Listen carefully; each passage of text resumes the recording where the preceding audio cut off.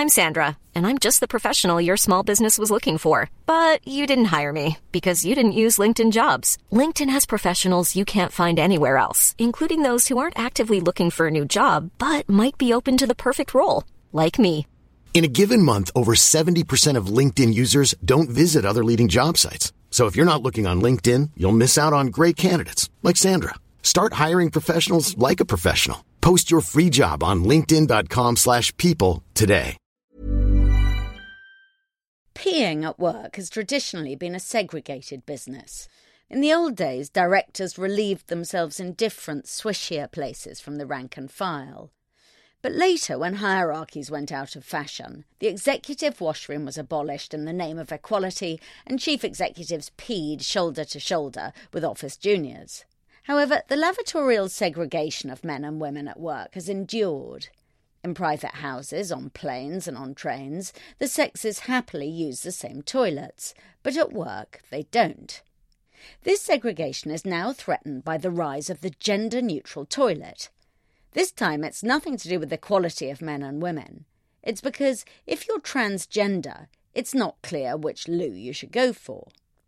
In California, a law was passed this month insisting that any single-stall toilet must be gender-neutral. Starbucks is busily introducing them, while the Barnes & Noble bookstore is encouraging people to use whichever loo they prefer. Last week, at Salesforce's annual Festival of Self-Congratulation in San Francisco, there were gender-neutral loos. More than that, each of the 150,000 participants was given a cute badge on which to put a sticker with their preferred pronoun: he, him, she, her, they, them, or ask me. This, I suspect, is big news. Where Salesforce leads, the rest will follow. But are unisex loos a good idea at work?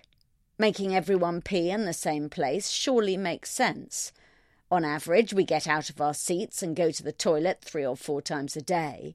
But instead of this being an opportunity for the broadest and most serendipitous sort of networking, we arbitrarily limit ourselves to only one slice of the workforce. I've just canvassed views around my office and found the big divide is less by gender than by age. All the millennials shrugged and said making office loos gender neutral was fine. They looked so unconcerned that I found myself feeling sheepish for having asked the question at all. Yet older workers were less keen.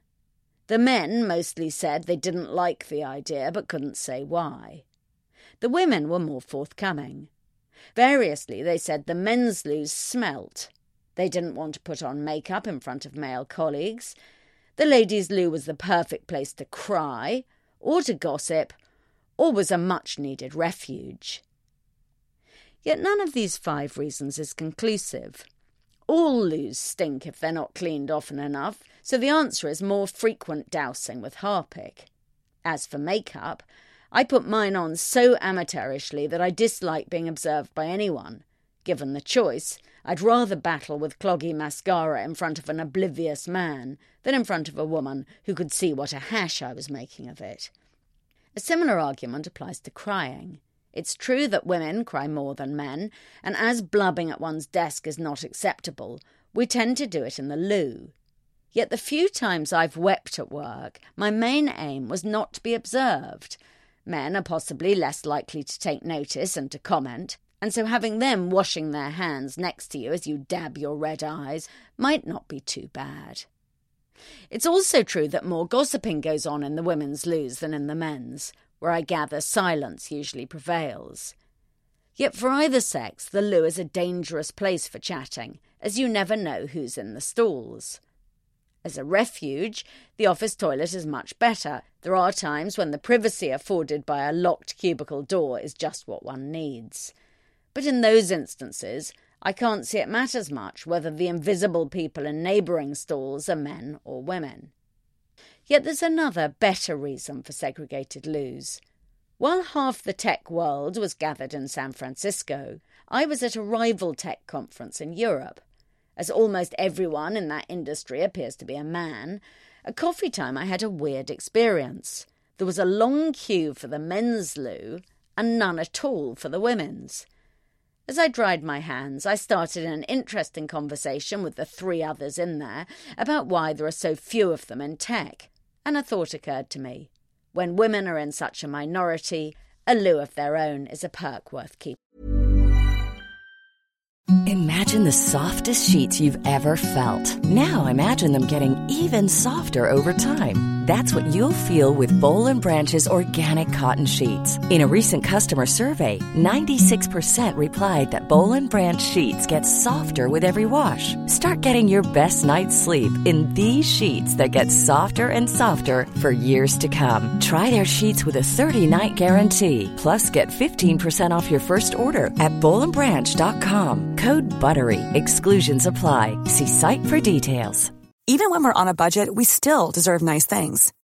Quince is a place to scoop up stunning high-end goods for 50 to 80% less than similar brands. They have buttery soft cashmere sweaters starting at $50, luxurious Italian leather bags, and so much more. Plus, Quince only works with factories that use safe, ethical, and responsible manufacturing. Get the high-end goods you'll love without the high price tag with Quince. Go to quince.com/style for free shipping and 365-day returns.